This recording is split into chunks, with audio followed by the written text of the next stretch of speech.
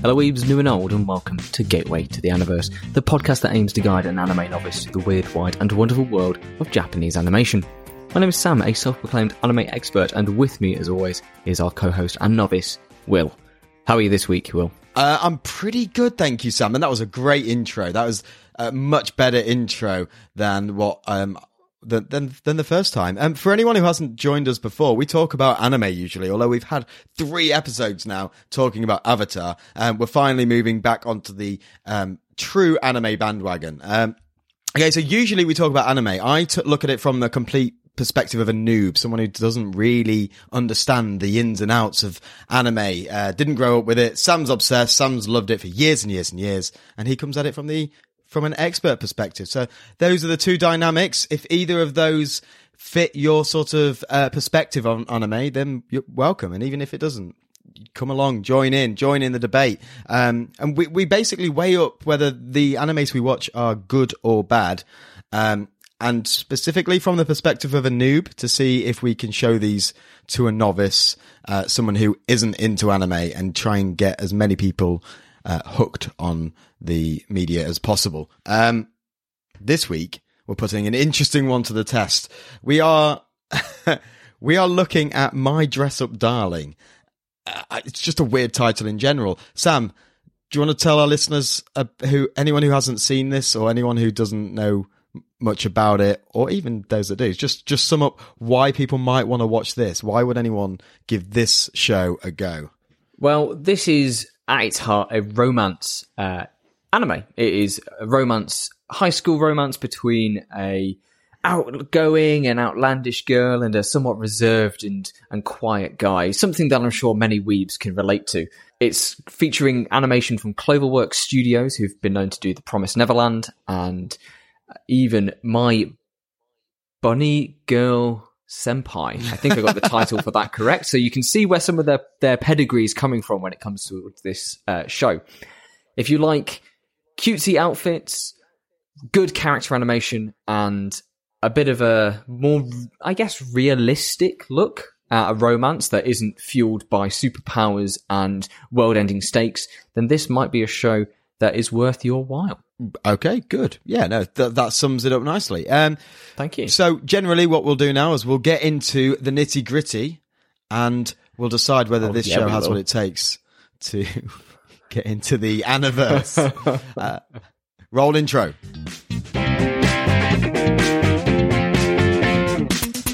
All right then, Will. So, My Dress Up Darling, otherwise known in Japanese as the Bisque doll that falls in love. What's going on here? Yeah, I'm not entirely sure what that means. I think it's like a reference to her makeup and her look.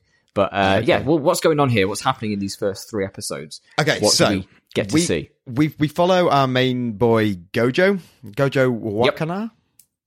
Yep. Wakana Gojo. Yeah, and he's obsessed with these dolls that he creates with his grandfather. These little female dolls, which I'm sure you're going to give us some lore on, what of course I can. But I'll wait until you finish with them. The Hina dolls, yes. Too right, you will. Oh, the Hina dolls, yes. He makes Hina dolls. He thinks it's really uncool. He's not very popular in school. He doesn't have any friends. And lo and behold, he meets a girl, and this girl is the coolest girl in school. She's popular. The number one. And she randomly finds out that he makes these dolls and does all this detailed craft, I guess. And she's there's a really awkward moment where he's really panicky, and it turns out that she's really impressed, and they become best buddies because she has her own little interests. She's obsessed with anime. She's such a nerd. And yeah, so she's really into anime, and she's really starting to get into cosplay. She wants to become a cosplay pro, and that is their connection. That is their thing that they're going to do together. He's going to design costumes for her, or one specifically for these first 3 episodes, and she's going to love it and thank him and take him on trips and make him feel really awkward at lots of different times. Absolutely every possible opportunity. Yeah, pretty much. These first 3 episodes tend to go by a little bit slowly, I feel. The first episode kind of spends a lot of time working on Gojo and his kind of mental state, and then from that point onwards, it's just kind of like, let's talk about cosplay, and then see Gritty and go shopping, and it's very much a slice of life at this point. I feel like an actual honest to goodness one, not just one that we tack on the end of our podcast, but an actual look into an actual like kind of dissection of, okay, so if we wanted to start getting into cosplay, where do we start? What kind of things do we have to do? And here's 2 anime characters going and doing that. Yes, I guess in sexually provocative situations. Oh goodness. And unusual social dynamics, I guess. Very much so. Shall we get that out of the way to start with then? The fact that this show, it has the sketchy ecchi dial turned up to about an 11 out of 10. I think it's a big part of the show. You can't, it's going to be one of the big drawbacks to anyone trying to get into anime, because this is, it's an interesting way to go with this show. Do you know what though? I'll say this up top. Okay. There is a real wholesome moment. There is a real wholesome feel to a lot of what they do here. I think they've tried.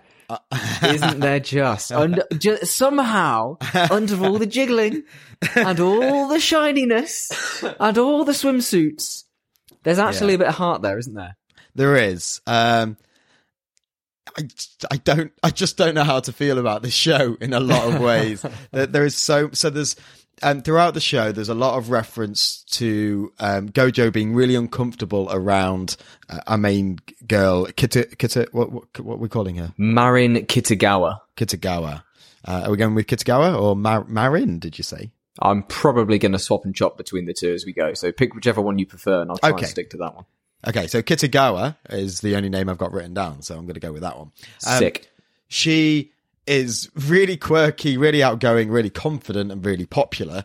And there's so much of a focus on Gojo's reaction to that and how he deals with this, with being a teenage boy and having this, going from basically larger zero. than life. Yeah, but it's also, he's had no experience with this whatsoever. It's not like he's had any experience with women or even friendship in any respect. And now all of a sudden this attractive, popular girl is just, I don't really know how to describe her relationship with him, because I think it's also deliberately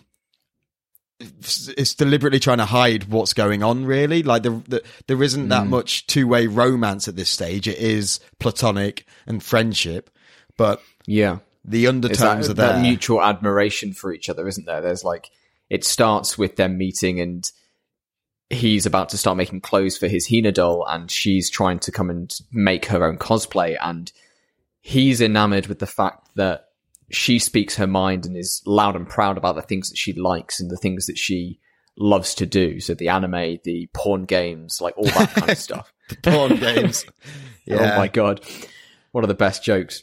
And she's enamored with the fact that he has all of this crafting skill and this ability to sew and to create designs and make stuff. And there's a very pointed moment in the first episode, which is played for laughs, where he says, even if you were trying to be bad, you wouldn't be able to do this bad of a job. Oh God. Yeah. It's like, oh no. She's tried her best. Is that when she reveals the cosplay outfit under her school clothes? Yes, where she gets changed into, her cosplay. Another scene laced with sexual tension as she starts just like pulling down her t-shirt and asks him to turn around, and it's like, and he's sitting there, he's doing the same thing that I feel that you were at that point. Why is she getting naked? Why is she taking her clothes off? Like they've only just met. What's happening here? It was just coming into this completely fresh. It was just really worrying at that moment, because I was like, which way is this show going to go? And I don't know. Even with all the wholesomeness, there is that seedy side of the show where they are undressing teenage girls on screen, even if it is in anime form, because it is it's quirky and it's a little bit, it's fun to see. I'll tell you what, it is fun to see. It's fun to see the female character being obsessed with this sort of harem sex game and show, and the bloke feeling really uncomfortable and not really understanding it, because that's obviously a very it's always been portrayed as men are these the other way around. Like, the men are the horny ones who want the Yes. games, and the girls are like, "Ugh, gross! You're looking at this disgusting stuff." But they still she played do that to a totally certain extent, straight-faced. don't they? They still do that because he's the one that's thinking about the sexualization of everything, and he's the one that's feeling really awkward, and she's just thinking about it as friends being platonic. As literally a means to an end. Oh, you need to Yeah. take my measurements, but she has this.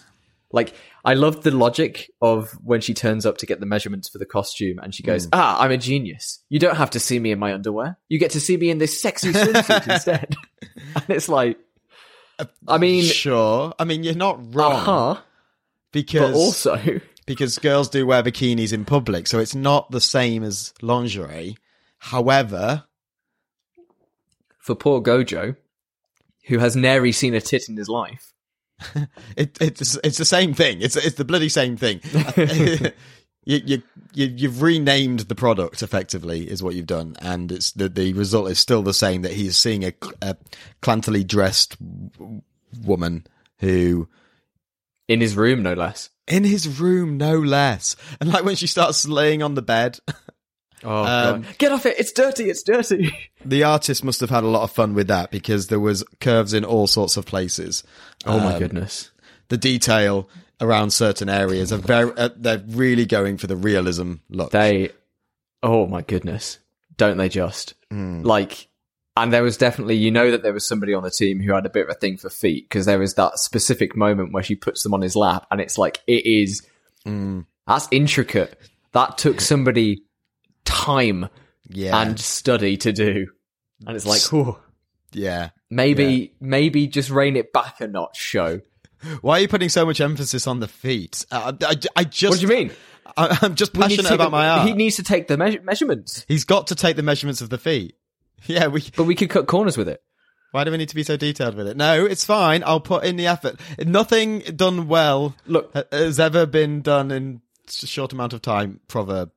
I don't know. I am here to make the greatest romance anime of our time, and though you have only given me this one cut of her putting her feet on his lap, I will make sure that it is remembered for all time, because after he looks down and that camera pans up, that angle, it's like...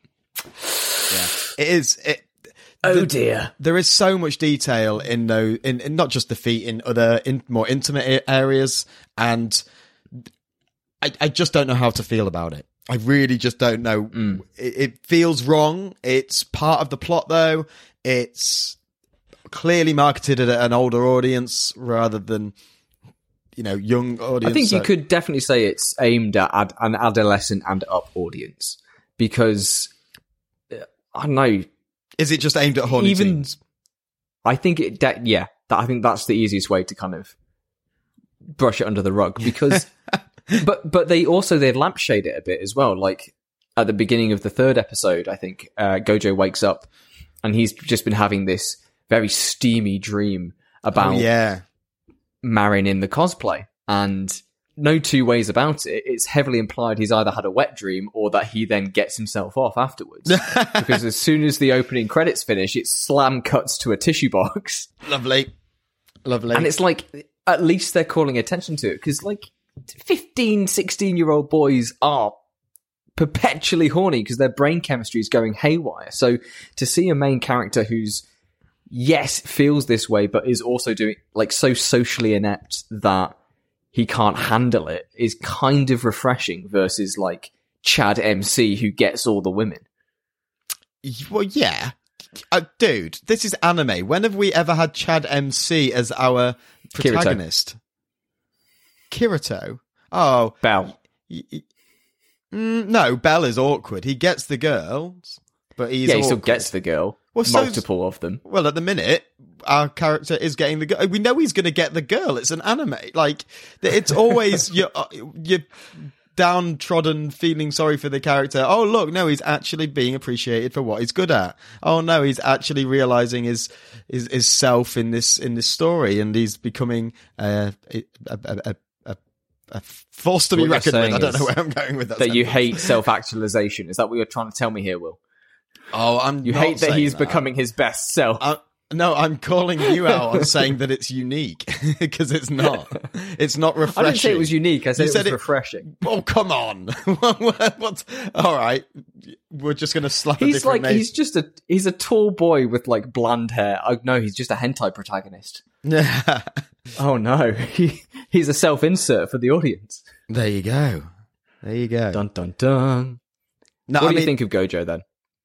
I like him. I like his inner monologue. I like his the way he tries to be the good guy, even when he's filled with all this testosterone and is. Oh yeah. I think some of his reactions. I genuinely put myself in his shoes. It would be like your mind just goes like. Yeah. Your mind just goes off on these massive tangents where you're trying to sort of just think about anything. And at the end of the day, I love how they sort of illustrate her reaction where she's got like a one-track mind and it's just, I'm just here for this. And then and I feel like this must have been written by blokes. I feel like the story must have been written by blokes because I don't think that's how it is in reality.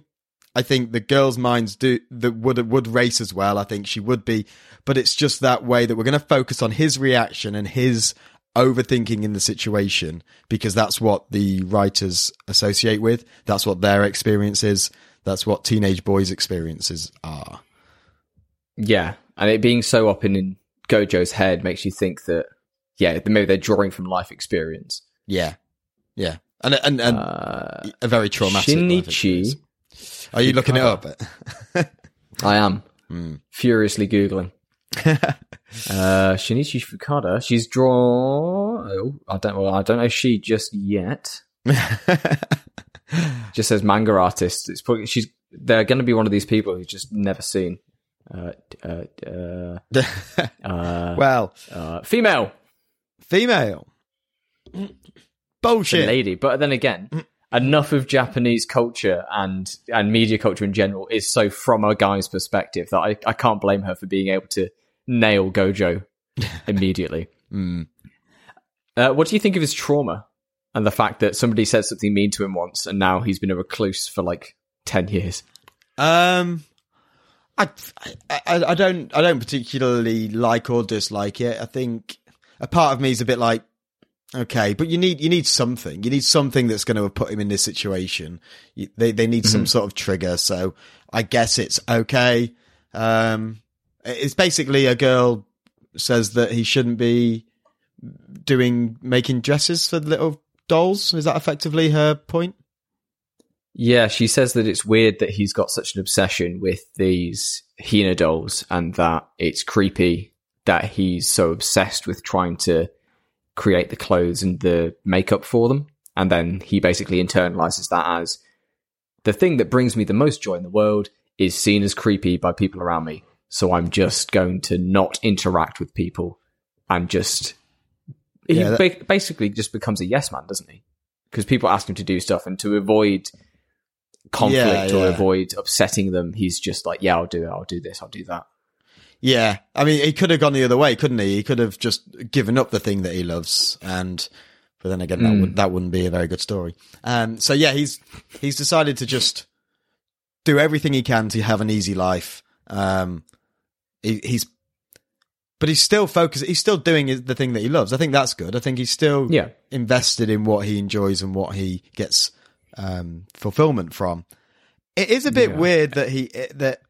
Like it's clearly a business. His uncle, granddad. It's granddad, yeah. His granddad does this as a job. It's his business and career, right? Yes. So people obviously do this. It seems a bit weird that he wouldn't see that side of it as well. And if he's working with his granddad so much and making these dolls, it's a skill and something that he's trying to develop to make money from. There'd be like conventions and places he can go to network with people who do the similar craft. Like if his granddad does it, if his granddad does it, I feel like that would be enough to potentially override that one time when someone said it's not cool. But yeah, I think the other side of it comes from the history of these Hina dolls and the fact that they're made for a festival in Japan that happens once a year. It's the Hinamatsuri Festival. Is it the Avatar Which is Festival? Known as... No. Okay. It is the Avatar Festival where we burn the effigies of the avatars to the ground. It's otherwise known as Girls' Day, and it's basically a celebration of Girls. the women of Japan. And you get these dolls and you put them out on the Hinamatsuri display, and girls will invite their friends over for special dinners and parties and just basically have a big celebration. So what do the blokes do during this time? They go and smoke and play baseball. So it sounds because like Boys' a win-win. Day is on May 5th. Because Boys' Day is on May 5th. Is it actually? Yeah. So initially it was Children's Day, but there was also Boys' Day. So then more they saw that as recently, I problematic. feel. Yeah, and they were like, actually, let's just split it. So we've got Girls' Day on the March the 3rd, so that's just come and passed. So I actually got to see some Hina dolls in my workplace, which was really interesting. And then Boys' Day comes along later in the year. And basically, these dolls, these Hina dolls, only really come out once a year.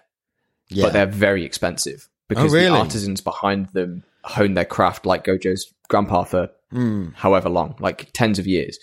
So a set of 5, because that's your normal set, but you can do more depending on whatever and how much good luck you want from the gods by displaying I want lots all and lots the of luck. dolls, blah, blah, blah. Yeah, I want all Well, the you're luck. going to be setting yourself back between $1,500 and $2,500 for a set of 5. Whoa. Okay. So I was thinking when I first looked into the show, I was like, well, how do you make any money if it's a festival once per year, but you've just got to get enough families who want to start a collection. Bish, bash, bosh. I guess, You got some money. Oh, wow. Especially if you're renowned. Yeah. Interesting. But then, like, how does Gojo make any money if it takes years and years? Like, your first 40 years of your life, you're not making any money. You're just living off granddad, I guess. Because your models are rubbish and you can't paint them properly. Yeah, I mean, if the big selling point is that it's a craft that you have to spend so long working on, then you have to spend so long working on before you earn any money. I think the idea is just the end product is what makes the sales, but to get to that particular level, it takes time and practice, which is something that the show actually does talk about. Because the show, which I again quite like, is that they don't lose sight of, even though it's appealing to weebs by being like, look, the porn games and the anime references and this, that, and the next thing. It still has time to look at that more traditional side of things, and that's just personified by Gojo's character. Not as much in these first few, but it's nice that seed is still there. He's still talking about why he finds Hina dolls beautiful in episode 3. He's not just been totally dragged into the world of cosplay. Right, yeah. So there is that element. It could have potentially have just gone, all right, here's a guy who knows how to make material because of this reason. Now let's talk anime and let's talk cosplay. And they don't do that. No, they are focusing on that. And yeah, it's an interesting dynamic. I'm not really sure what he's bringing. I don't know. What's his motivation? Yeah. What's his motivation? Because he's finally got a friend. Like, okay, fair. Isn't it? Like he's doing something for her. He's already bending over backwards, and she knows. I think it's new experiences, isn't it? He's now in a different world. People are looking at him differently. Like, yeah, and talking behind his back. He's hiding behind fences. How did you find me? What do you mean? How could you possibly have seen You're crouching me? in the middle of the street. Yeah, which was funny. Did you watch it in sub or dub? Sub. Yeah, I watched this as it was coming out. Oh, right. Okay. Is the dub out? Yeah, I watched it in dub. Oh, wow. Speedy. Yeah. So it only just wrapped up as of recording, like this week, which is pretty impressive. Oh, yeah, I watched it on Funny in dub, and it was good. I enjoyed it. I enjoyed the dub. It was very American. She was very American. Like saying like totes and yes, yeah. Oh my god. Yeah, pretty much. It was there were a few of those moments, and I was like, okay, she's the cool, quirky American. Yeah, there must be Japanese equivalents to those. Is it the same word in Japanese, or do they have like their own idiosyncrasy? Not idiosyncrasies. What's the word? I know what you mean. The language localization slang. Slang. There we go. There you go. The 5-letter word escaped me there. Idiosyncrasies to slang. I want to see that Wikipedia challenge. Oh, yeah. Yeah, they do. So Marin bases her style and the style of her friends off of what's called gyaru culture, which comes from literally the English word of gal. And wait. Throwback. Yes. Yes, to something else we watched where she dressed like this. The school one, the lesbian school one. Is there? Do you have any idea how little that narrows it down? Yeah, you basically just said show. You've just said anime. You've just described 90% of anime. Citrus, yes. The gyaru style and culture, blonde hair, fake nails, trying to look flashy, and it comes from that. And even in the sub, you hear different ways of saying things. So saying good morning is in Japanese is ohayo gozaimasu, and that's a very polite way to say it. Right. Whereas these girls, when they say good morning to Gojo, they just go ohai, and that's it. Like the whole rest of the word is kind of cut off because it's just slang. Okay. I feel like the intonation needs to change in that case. It's like hi, and then just hi, and go up. just waiting to finish that sentence. Okay. And everyone's like, is she going to say the rest of it? Yeah, carry on. But kudos to the Crunchyroll subtitlers, because they took a lot of those complexities in terms of the ways that Marin and her friends talk and implement that into the subtitles in quite, I would say, relatable teen speak. As somebody who's not been a teen in a while, I'd say, yeah, that's how teens talk, I suppose. Howdy. I've seen that on Hello, Fellow Kids. Is this trying to blend in high school with a baseball cap on backwards? With a skateboard over my shoulder, yeah. Steve Buscemi style. Yes, yeah, that's exactly the image I've got in my head, yeah. Okay, so it does a good job. I mean, I think, yeah, you've got to get into the mind of a teenager as the writer. I think it's always challenging. I think you've got to be really careful with it, and like you say, as no longer teens, it would... But again, it's different cultures on top of that, so I wouldn't have any idea. I wouldn't have much idea about high school now in my country, but then to take that out and put it in Japan with different cultures and languages and stuff, I would have no idea where to go with that. So I'll just take your word for it that they do a good job and leave it there. Yeah, sure. So the comedy in this show is kind of the other big selling point. As with a lot of rom-coms, obviously the com part needs to be just as appealing as the rom part. You know, standard stuff. What did you think of the comedy in the show? Obviously you had the dub, so there might be a bit that's changed, but what moments kind of stood out to you as being particularly good? Oh God, you're putting me on the spot there. I can't... there were definitely bits which I laughed out loud at. We mentioned one just then with where he's hiding behind the fence and she comes up, and all the while I'm thinking, you're not very well hidden, mate. Like anyone can see where you are. And she comes up, and in the dub anyway, he's very much like, how did you see me? And she's like, well, you're not, I can see you right there. And that was quite well done. I thought, what other bits were there? There was the bit when she storms into the house, like distracts him with the, I can't remember what she gives him. The cake or with the cheesecake. Yeah. And then she just goes, oh, look, I'm in. And, he's just there left bewildered. I think his reactions potentially lose their emphasis a little bit as it goes on, because it's more of the same. The measurement scene is so awkward. It's so horny. It's so horny. You just end up laughing out of awkwardness, I think. Yeah, I agree. And like his reaction after doing the foot measurement, where his head's like steaming and he looks like he's just fought a battle in a shonen. It's like, yeah. I can't do anything else. Yeah. Please, no. He's just sweat is just dripping down his face. But yeah, that moment afterwards, after the sweat's gone and he's kind of had that in a monologue of, I keep getting panicky and flustered. Yeah. And then he's then super calm about doing the inseam, like up her leg. And then she's the one who gets flustered for the first time. Yeah. Because I assume he nudges somewhere he shouldn't have nudged. Which you think he would notice, given that he's like so... Everything else he's been so sensitive for. And he's literally said things like, I must not touch. I must keep, as long as I don't touch her, I'll be fine. And then if he's nudged anywhere, you'd think he would know. You'd think he would just freak out. But it is good because there's that bit later where he nudges her boob and it turns a full like X-ray skeleton of them getting struck by lightning because he realizes that he's touched the soft part. So you'd think, yeah. I mean, there's a funny bit with the nipples. Oh my god! When she has it was just a number, but 20 centimeters. Centimeters. Again, it's laughing out of almost embarrassment for myself. It's like I feel guilty watching this show, and I'm just laughing because it's so awkward.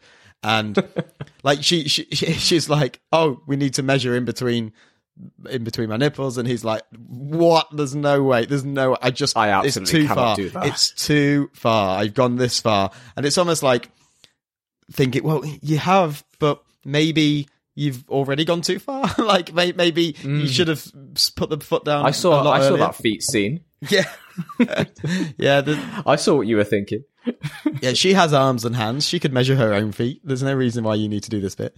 In fact, there's a lot here that although we have had a conversation off air about how you're not supposed to do your own measurements. So I guess. That's true. I often get them wrong. You often get them wrong and you end up coming out looking like,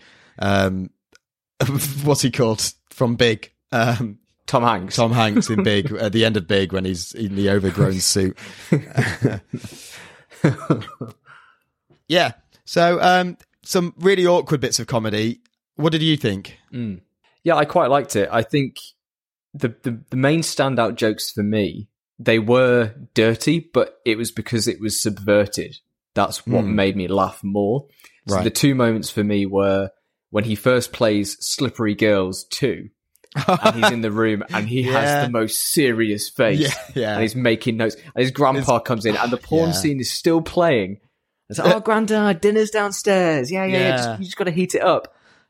And Grandad's like, he's of that age, but he's so serious. And why is he taking notes? It's just constant. Yeah. Okay. Yeah. So that's what it looks like from behind. Yeah. Yeah. Grandpa's just like, okay, whatever. And all right. I was just going to say, this is what happens when you bring a boy up making Hina dolls for his entire existence. This is my fault. He doesn't know what a real woman looks like. He's just examining every woman in a materialistic way. Materialistic. Oh, materialistic. Material. Da-da-da-da-da. So That's it, folks. Pack it in. What's your other bit of comedy that you appreciated? When they're coming out the ramen restaurant and they're just so casually discussing, like, and he was stood in front of the whole school and he couldn't stop ejaculating, and this office worker just spits out her drink, and she's like, and she full on like whips her head around, and then Kitagawa like speaks back like, "Yeah, what's up with this body?" And she's like, "Oh my goodness, high schoolers. This is our future. These are the future leaders of our country. Sick little freaks are in control of our future." Yeah, that is a good moment, and it's disgusting but wholesome at the same time because they're so just engrossed in their conversation. They're not really looking at it. What's the word? From a sexual point of view, it's just an objective. This is what's happening, I guess. Yeah. Well, that is what they're doing, but it's almost like they're not looking at it in they're so in the moment. They're not really seeing it as seedy, even though to anyone else it is this taboo conversation that they probably shouldn't be having in public. But they don't see it that way. They're just talking about a show for cosplay purposes, I guess. What's like cosplay in general, right? Okay. A really intriguing thing. Have you seen much cosplay in Japan since you've been out there? Is it like more, because I know in Western countries there's obviously conventions and stuff where most people will do cosplay. Is cosplay more of a day-to-day sort of thing that people do in Japan?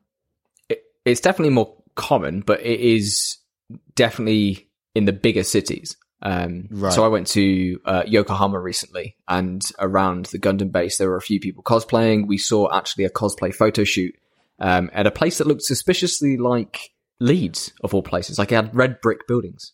Leeds? Which is weird. What a weird I think in Leeds, or I think in Birmingham. Which is the port one? The port?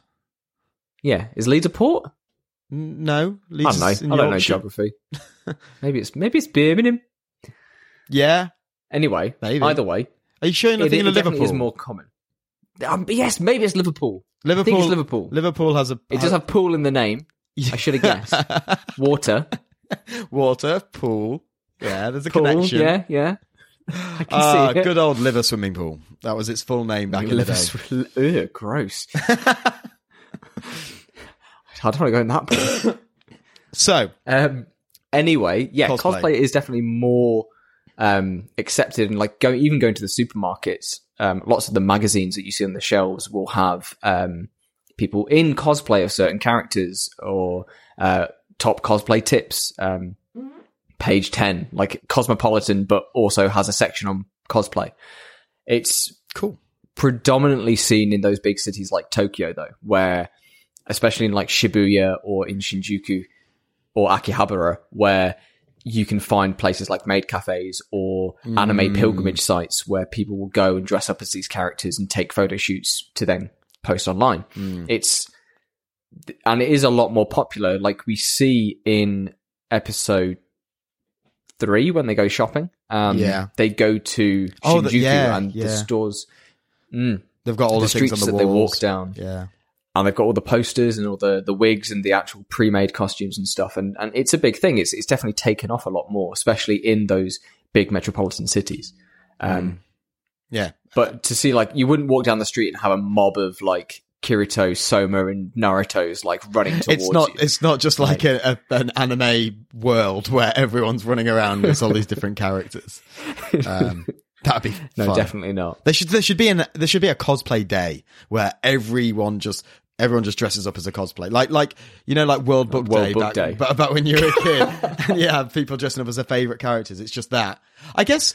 Christ, is World Book Day in Japan like just loads of manga characters? Because you can just dress. That's a book. You have no idea. Oh my god, that's blown my mind. You see Demon Slayer kids walking around. You see like people dressed as Ash from Pokemon. Like, it is legitimately mostly anime characters. That's just blown my mind. Crazy. That's just opened up a whole world of opportunity for when I have kids. It's going to be like, oh, we can dress you up as all these cool little characters. I'm going to dress you up as Ryuk from Death Note.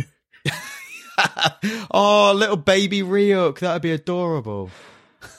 Horrifying. The word you're looking for is horrifying. Oh, no, that's cute. We're doing it. Okay, I condone this. But yeah, cosplay as a hobby is quite interesting because it is very expensive. I recently watched C-Dog VA video where he went and got a professional cosplay done with one of his Japanese friends, and it set him back like $2,000 to $3,000. You say professional? How can you get professional cosplay? Is there like people who make money out of cosplay? Yeah, so it's the tailors who. So yeah, but in this case, but then the actual models themselves, they get sponsorship deals. Oh, really? Like there's a cosplayer that I've been following for years. Yeah, she's called Jessica Negri, and she basically kind of got her start as being this sexy Pikachu that she posted online. It blew up, and then she started getting more in depth, and she makes her own costumes. I wonder why you followed her, Sam. I wonder what. I couldn't possibly fathom. It definitely wasn't. She's just really weapons grade. Go on. In her personality, Will. Yes. She's a fellow weeb. She's really entertaining. She's got lots of good comments. And that's all I will say on the matter. She seems smart. Has a lot to offer the community. It takes a lot to be good at cosplaying. Like, if you're not going and buying... So in this C-Dog video, he goes and he gets his measurements done and specifies the character, and he goes through each step with the designer, and they talk about the plastics that they're going to use and the modeling and stuff. And that's expensive in and of its own right. But the actual technical skill of a lot of cosplayers, they have themselves, and it's a lot of using 3D printing and learning how to model out foam and spray paint and do it's this whole world which cosplayers can take anywhere to like 2 to 3 months. And I think that's what's so interesting about the final stinger of episode 3 is that Marion says, "Oh, the event's in 2 weeks." Yeah. And it's like, yeah, all this skill that I don't really have yet, I now need to. Right. Yeah. I think it'd be really cool to because I feel like I'm quite artistic, and it'd be really cool to make something like that. I think they must get so much satisfaction from because there's so many different elements. It's not like you're just painting. It's not like you're just crafting. You might have to use material. You have to be creative in the way that you make certain aspects and certain effects. I think it's just a real, just splurge of creativity effectively where, and like, you know, you've sent me, videos of like, you remember that girl who was, Jinx. Yeah. Like the makeup side of it. And insane. Yeah. Yeah, so it even is like very the impressive. acting portion of it, like to be the character. Like Marion says, she wants to become these characters. It's like a multi. Well, she does say that, doesn't she? Say that in the fantasy. She says she leans into it in the fantasy. I'm starting to even feel like this character master. Oh my god, the Pweeze! Yeah, it's fascinating. The Pweeze is so wrong, so wrong. That was there in the sub as well. I was like, whoa, that's not that. No. Okay. Yeah, interesting. I've dabbled in cosplay before. I made I tried to be Ichigo from Bleach. Oh, cool. I thought about. Can you come as Ichigo to my wedding and chop the cake? The wedding? Yeah. Oh, with his sword. I made the sword. That was as far as I got with the cosplay. Right. It was bloody heavy. I made it out of wood. Right. And you know how big that thing is. Yeah, it's a big bad decision. It's a big sword. So it's spent ages like practicing swinging it in the garden, and it was just like, yeah. Did it look good?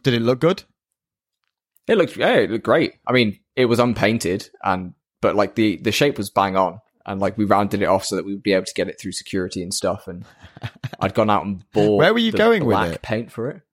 I was going to go so in London I went to this convention in the end, but me and my friends, because our cosplay dreams were cut short by a lack of budget and talent. Yeah. We ended up just going, okay, we'll just dress up as pretty cat boys. So we, God, and this was back in the age of the yaoi paddle, Will. I don't know what that means.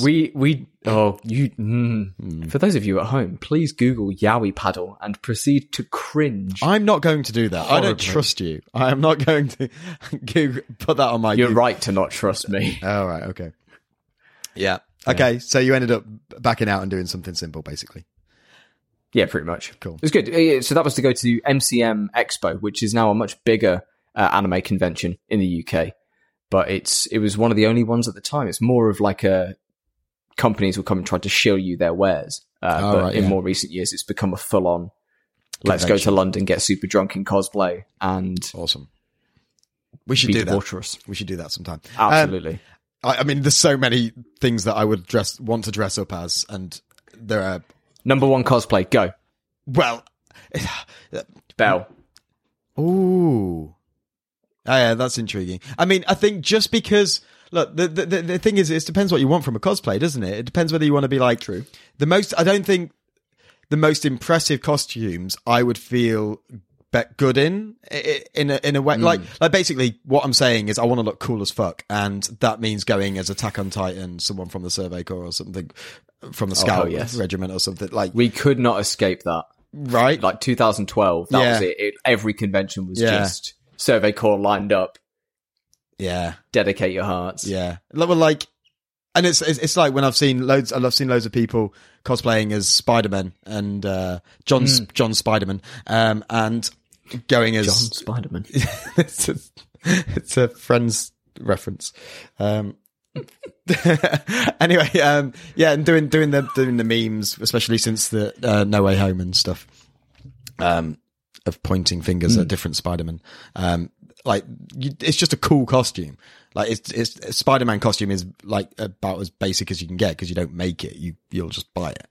But yeah, just buy yourself a skin tight leotard and maybe like a jockstrap. Maybe lose a few pounds because if you haven't got the body, that too.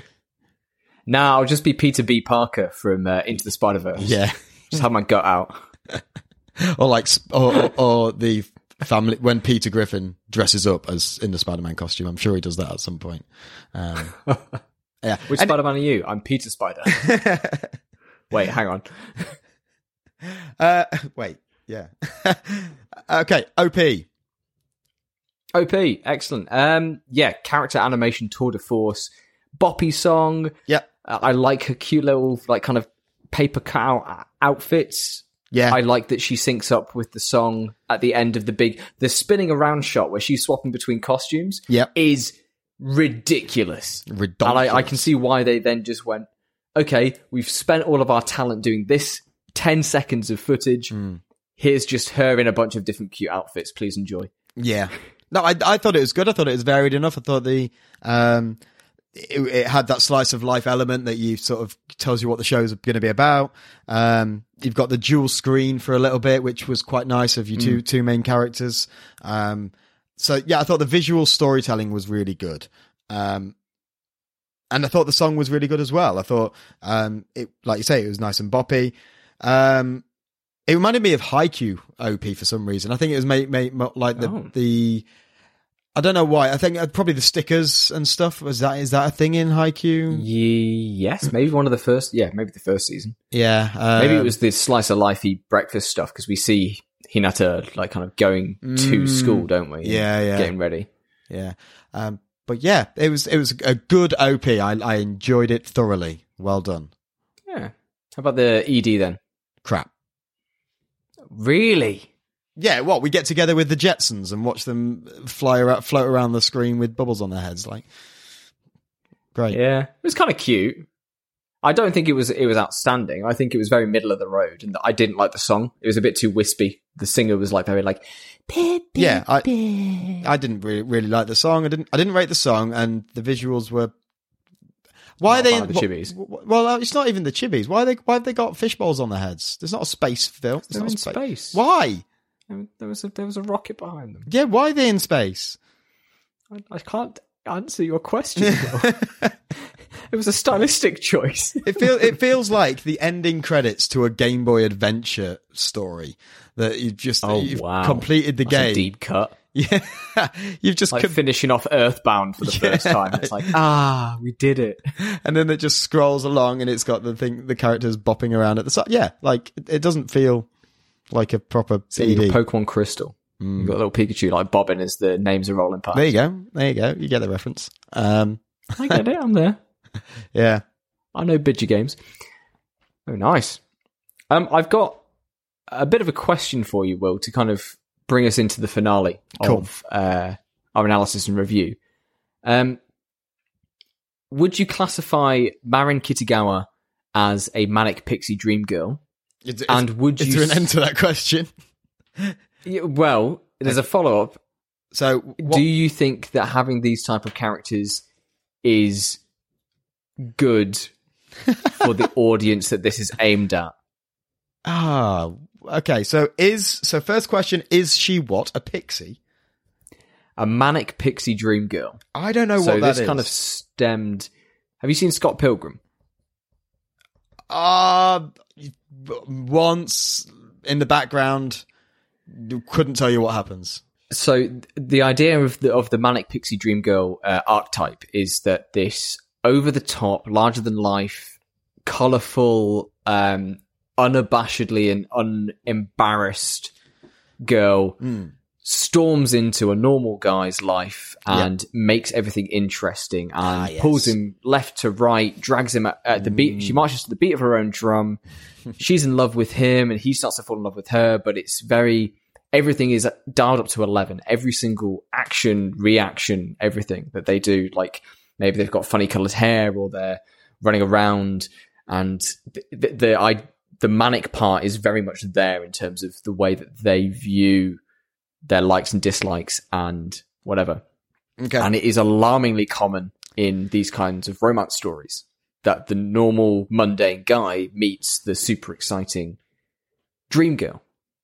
Okay. And I wanted to kind of get your opinion on whether that makes for a compelling dynamic and considering the audience who are going to be watching this, if we think about those kinds of weebs and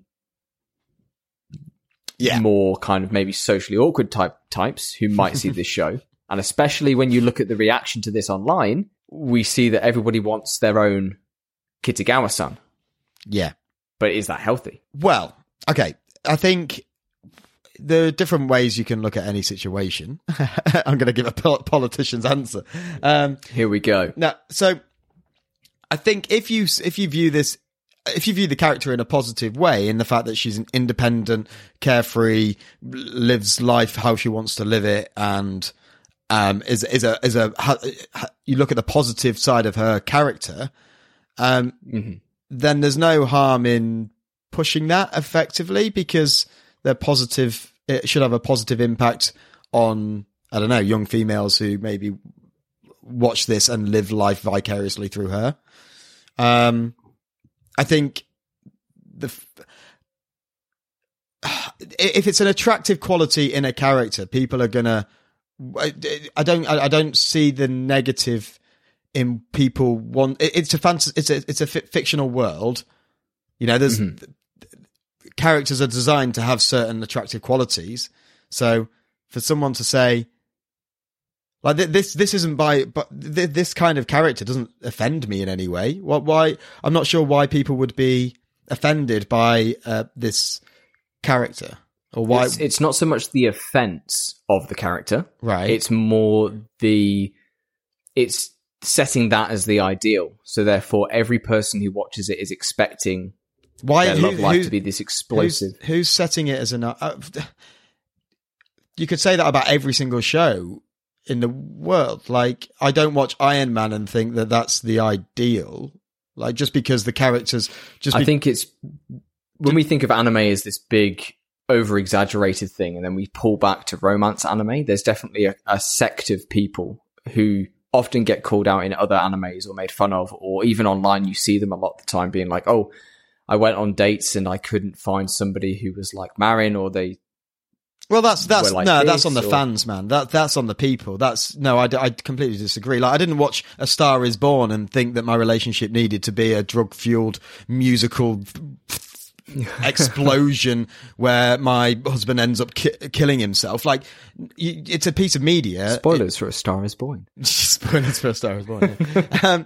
Like, no, that's completely on the fans. If they want to invest that much and think that that's what they need from their, like, from their life and their relationships, that's them losing themselves too much in a piece of media, and that's an unhealthy relationship with media. That's not anything on this show. Like, this is a fairly comical journey into a shy blood. Like, it's.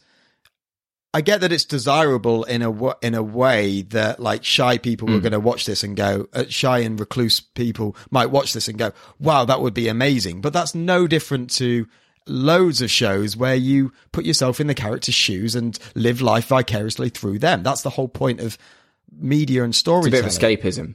Yeah, it's escapism. Exactly. That's but it shouldn't be taken too seriously. Exactly. I think okay. You know, you can critique it and you can not enjoy it, and you can say, oh, it's an easy win because you're putting them in situations which are probably more commonplace. That's potentially an argument to say that this is because this is such a fundamental, realistic way people could see the world. It's not like your fantasy and your sci-fi and all those things that are clearly, you know, fantasy and not real. Yeah. I guess because it's got that bit of grounding. Yeah. It maybe can blur the line for some people. Yeah. Yeah, I get that it can blur the line, but I still don't think that's the show's fault. Like, they're going for a slice of life show. That's their content. And just because arguably you're saying if they do a good job of it, it's their fault for people enjoying it too much or thinking too much of it. Like, they're not saying this is what you should aim for. So yeah, I don't, they've got to have the freedom, the creative content, the creative, artists, they've got to have that freedom to create something, and you do what you want with it. You know, you take what you want from that. Yeah. Okay. Super. Yeah. Thank you for your insight. Yeah. Cool. Right, let's get into the big three questions and decide whether this gets into the Aniverse.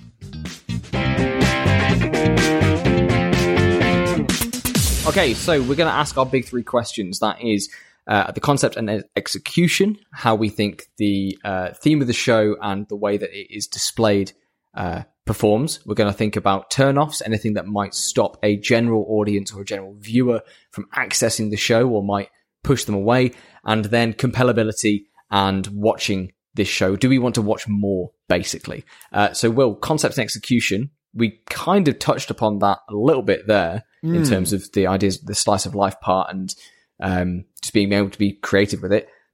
Do you think that the concept of this show and its execution are good enough to bring in a new viewer?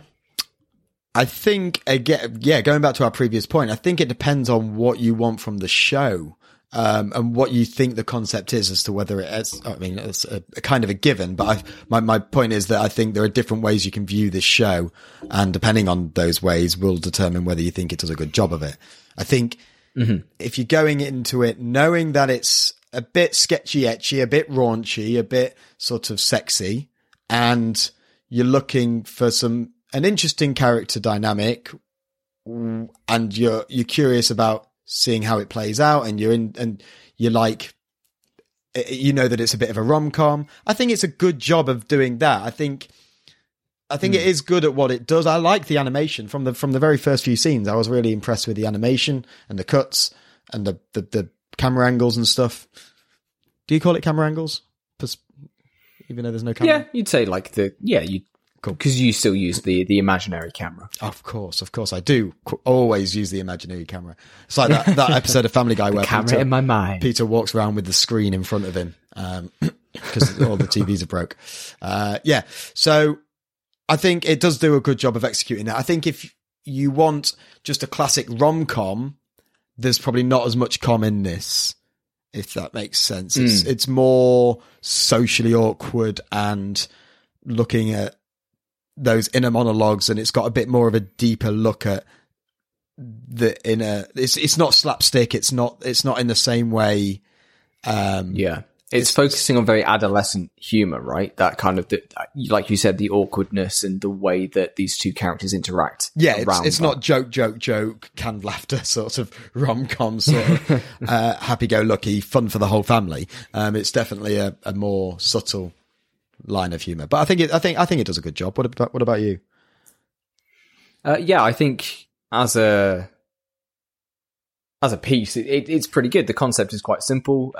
Two people come together and find this kind of mutual understanding about creation and creativity, and then it's executed beautifully. Like I didn't talk about much the animation throughout the review, but it's stunning. There's so many little moments where a character will act flustered, and we actually see, like, when Marion's embarrassed after the inseam measurement being taken, she like kind of scrunches up her hair, and we see how it bunches.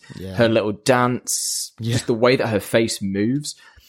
Oh, I've coined a term for it, which is, I think someone likes exaggerated realism. Exaggerated realism. So it's acting, because we're character acting, but in the form of an animation. Weirdly, because we see so much anime where we get a still panel of somebody's really shocked reaction face. We don't see but in real life, there's thousands of tiny micro expressions being made every second, and to see an anime character do even a fraction of those, like again with the bunching up the hair and the twiddling it, and then her eyes are darting around, and seeing that feels exaggerated, but it's actually something that we all just do. But in the medium of anime, it's kind of unique, and it brings a fresh, refreshing, if you will, look at the way that these characters can interact with each other. So yeah, from a direction standpoint, from the lighting, the comedy, the little chibi cutaways, great execution. I think, first question, almost flying colours. Cool. So that leads us on to our next question, which is... Is there anything, Sam, that you can put your finger on in this show that might potentially turn off a newcomer to anime or a newcomer to this show? Now, you see, Will, I'm a man of culture. So when I watch a show that features this much sketchy etchy, I do exactly what my boy Gojo does. And I stare it dead in the eye, volume turned up, no headphones, in the dark and wait for a family member to walk past so they can see Marin landing her feet dead on Gojo's lap, and I'm there making notes like, yes, this is culture. Of course, it's the sketchy etchy. I mean, you joke about that, but that is literally what we've probably been doing, because we were making notes while we watching are making the notes. Just hoping that people don't walk in. Yeah. What would Lucy think if she walked in on you watching this show? Did she? She didn't. No. I'm hoping. Well, it depends on see you what wiping point. The sweat from your brow. There's quite a lot of times you could walk in and not get those vibes. It's not all the time, which I think is a credit to this show, because they could just lean into that way too much. There are some long scenes of it, to be fair, but episode 2. Yeah. I don't know. She'd probably just think, oh yeah, well, this is what I thought anime was all along. Which is probably what a lot of people would think. True. Yeah. So is it enough to turn anyone off? I think that's what it comes down to. We've talked so much about how much is shown, and there is so much detail in a lot of those body parts that arguably aren't needed, arguably are over detailed. Like you wouldn't get that much detail in live action. Like for this, true. If this was like a 15, you wouldn't be lingering that long on the curves of certain body parts. Very true. Do you know what I mean? Like if it was live action, yeah, I don't think it'd get anywhere near the focus that it does.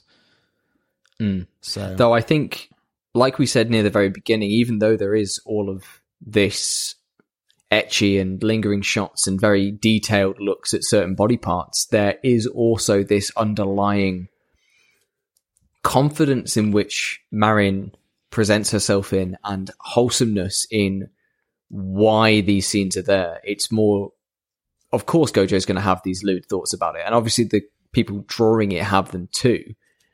But I think within context, it works a bit better. If we compare it to, like we did near the beginning, like Citrus, we think Citrus was doing this for the sake of being super shocking, and I still can't believe it got into the Aniverse, but like its scenes were there for a very different purpose. Whereas here it feels like, yes, it's lewd, but of course it's lewd. We need it. It's going to be like this because you have this attractive character needing to get their measurements. And because they're not embarrassed, but Gojo is, maybe I feel it kind of draws you in more. I think it's definitely can be awkward and can be a bit uncomfortable. And definitely some of the humor revolving around it can be a bit dodgy. But I think there's just enough heart there that maybe counters it out. I don't know, man. I don't know. I think that it's a good argument, and I like I say, it's wholesome at times, and that's really, really positive. But at the end of the day, they've even in these situations, they didn't need to do the detail. Like you can still have the wholesomeness, you can still have all these awkward moments, but like your camera could focus more on Gojo. Your camera could focus less on less detailed parts of the body. It could be. But then, how do we get the weebs in? Yeah, how do we get the weebs in? Like there are clearly like when she's lying on the bed, sort of side on. It's almost like it's been drawn that way for a poster. It's like this could be like a pin-up. Yeah, this could be a pin-up. And it's that to me is enough that they've lent too much into it. And I just think people would find that awkward. So I think it is enough to turn people off, unfortunately. Yeah. I'd agree. Okay. And then finally compellability. Do you want to watch more? I don't know if my body can take much more. It was an emotional roller coaster. Like Gojo. Yeah, just like Gojo. Honestly, probably not. At this stage, interesting. I thought it had me at times. It had me at times, and I did enjoy certain elements of it, but I just don't know if it does enough to get in the Aniverse. Is my real answer. I might watch it at some point. It might be down the list at beyond some other shows that I've got to watch and catch up on, but it's not gonna for me. It's not a priority for you. Definitely not a priority. So. Okay. I think the sketchy etchy just pushes it too much in one direction to get in the Aniverse. I mean, that's fair enough. I think, and that's always the case. If we maybe age these characters up to college age, and it was a bit more kind of like, oh yeah, dum, then maybe it would be a bit more excusable and a bit more maybe acceptable. Yeah. I know that I had a really good time with this show, especially just coming around with that idea that Marin spouts in the first episode of like, you should be able to talk about the things you like and be genuinely happy about them, and just be able to kind of be yourself and not have to worry about that. And I think that's a really nice message. Yeah. But it does very much get lost very early on, because that's like her most serious moment, when she's not talking about porn games. Yeah. When she's talking to Gojo in the classroom, and she says like, you shouldn't let them walk all over you. You should do the things that you like, and you should care about the stuff you care about, and be yourself. And seeing these two characters find each other, and Marin seemingly for the first time at the end of episode 3 says, oh, I've just been so happy today because I've got to do stuff that I've always wanted to do, but I couldn't do. That hooked me enough to make me want to keep watching, to see how that progressed, because you can see that's the first little seed, I think, of her romance. And it was also just something new. I'm so used to mecha and shonen and other stuff that this was very refreshing for me. Yeah. But like you said, I think there's a lot there that if this was the first thing that you watched, it could maybe present a barrier. Yeah, I think they've done a really good job. It's just there is that barrier there, and I think to ignore that would be to just call it something that it isn't, and as good as it is. Yeah, right. Are we happy to leave it there? Happy to leave it there. Brilliant. So unfortunately, my dress up darling, you have not got in. God, that sounds weird. Unfortunately, you have not got into the Aniverse. However, if you disagree, if anyone listening wants to come on and say what they think is... say their piece. Say why they think this show deserves to be in the Aniverse, and it's absolutely ludicrous that it hasn't got into the Aniverse. Please hit us up on social media. Hit us up on Twitter or Instagram, or you know what, Sam? I'm going to push our Discord, because I signed up to a Discord for the first time, and I was looking at the chats. I was like, I'm starting to understand how this works now. So I think we need to reboot our Discord and see if we can get people involved. Give it a go. Well, I have just promoted us in the Capnalandia Discord. Oh, cool. Nerdlandia, I think it's called. Oh. So I will see if we can get that joint union going. Cool.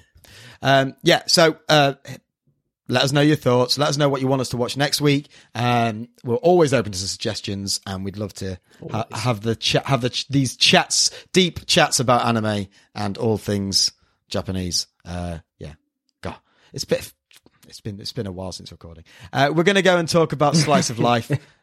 Talk about Slice of Life. Talk about our slice of life. Talk about our life in Slice of Life. Yeah, we have talk about our life. We have a section, a small slice. There is a section we do. It is at the end of the podcast. It's a slice, you could call it. The slice of the show is called Slice of Life. We talk about our lives outside of the slice. And shut up. Roll the transition. Fine.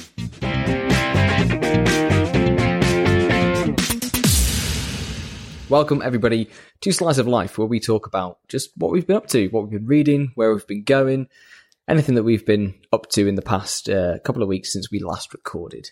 Will, what have you been doing? What's been happening in the big old world of Will? So, I finished season 1 of Witcher. Yes! We got another one, boys! So, I'm going to go into season 2 and watch season 2 now. It's a weird show to talk about, really, because I'm still not sure about names of things or people, or like... Yeah, there's a lot going on. There seems to be time jumps and stuff that's going on as well. Like, I feel like he jumped ahead 12 years and then came back and then was like different. So it's good. I enjoy it. It's fun. I like the characters. Although the Bard went like mid-season, he just got kicked off the team. Got kicked out of the party. Just like goodbye, Jaskier. Yeah. Hoping he toss comes back in a later. Coin to your Witcher. Yeah. What a banger. It is a banger. And yeah, so that was fun. I've also this week watched the first couple of episodes of The Legend of Korra. Ooh, so you're now ahead of me in terms of Avatar.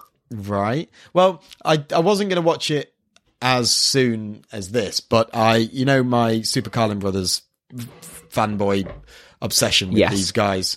I know it well.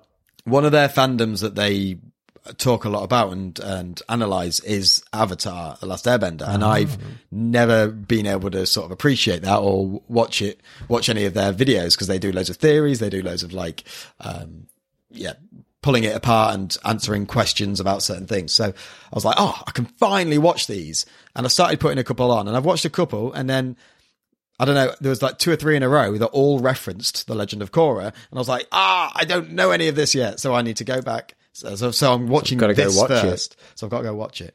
And I'm enjoying it so far. It's cool. I like it. It's like steampunky Avatar, right?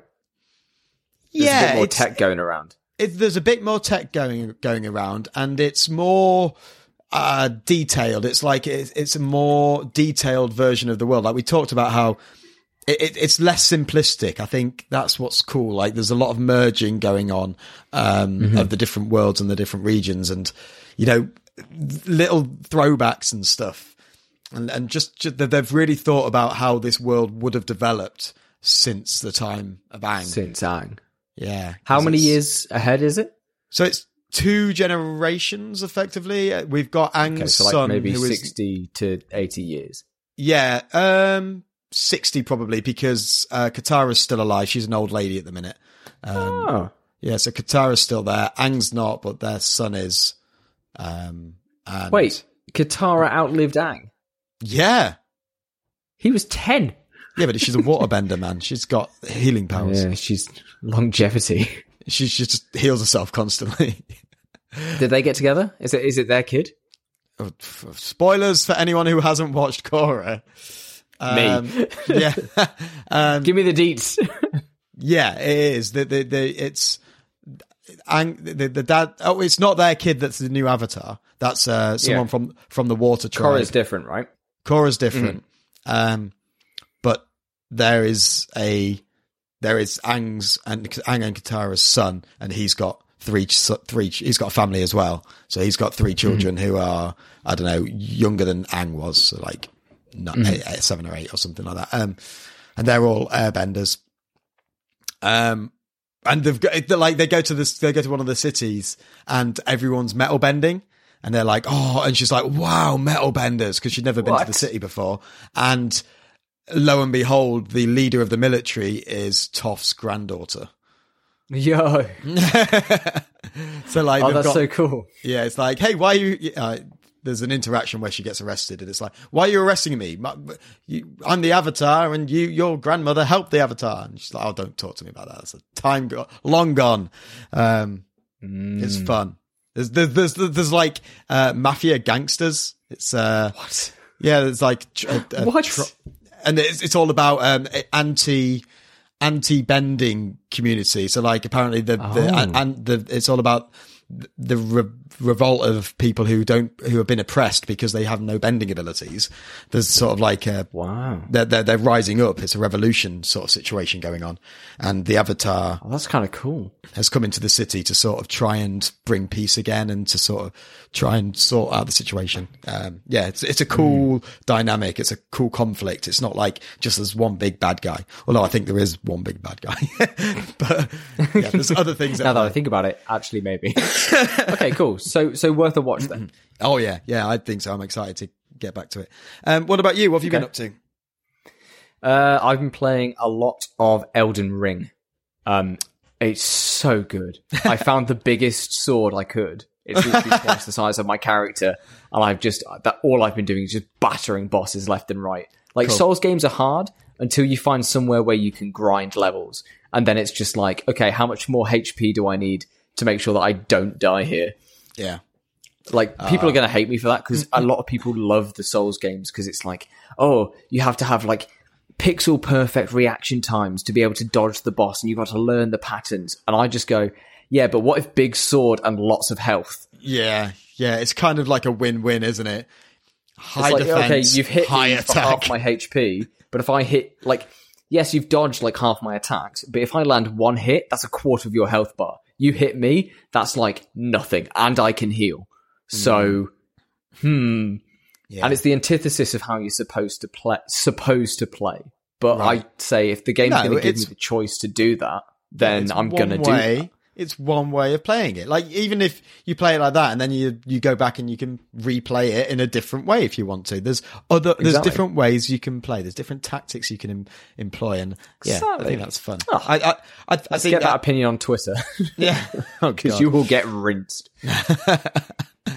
Yeah, but so what? It's supposed to be fun if you enjoy it. Yeah, exactly. Too right.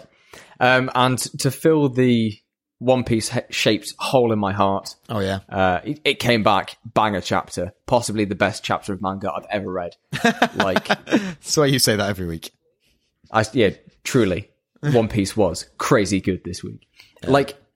I don't understand how you have a manga for 25 years and then so fundamentally shift everything that you think that you know, but it also makes total sense and is also really funny at the same time because it's just a big joke. Yeah. And it's like, wow. Okay. So I've also been watching some One Piece movies as well whilst I wait for the anime to come back. So yeah, that's been really fun. And that's about it for me. Brilliant. I've also been watching a Netflix show, Is It Cake? Where they decide whether things are cake or not cake. And that's been... I can't go back. That's been... Oh, honestly, some of them, they do it, is it cake or cash? And I genuinely can't tell the difference. It's a big bag of cash or cake. Or maybe it's cake. And sometimes it's cake and sometimes it's cash and you just don't. They have it side by side. So they have literally, they look identical. It's insane. Insane talent. Okay, let's leave it there. Thank you all for listening. We've done our plugs. We love you all. We'll see you next week. Hopefully we'll make a bit more sense. Bye.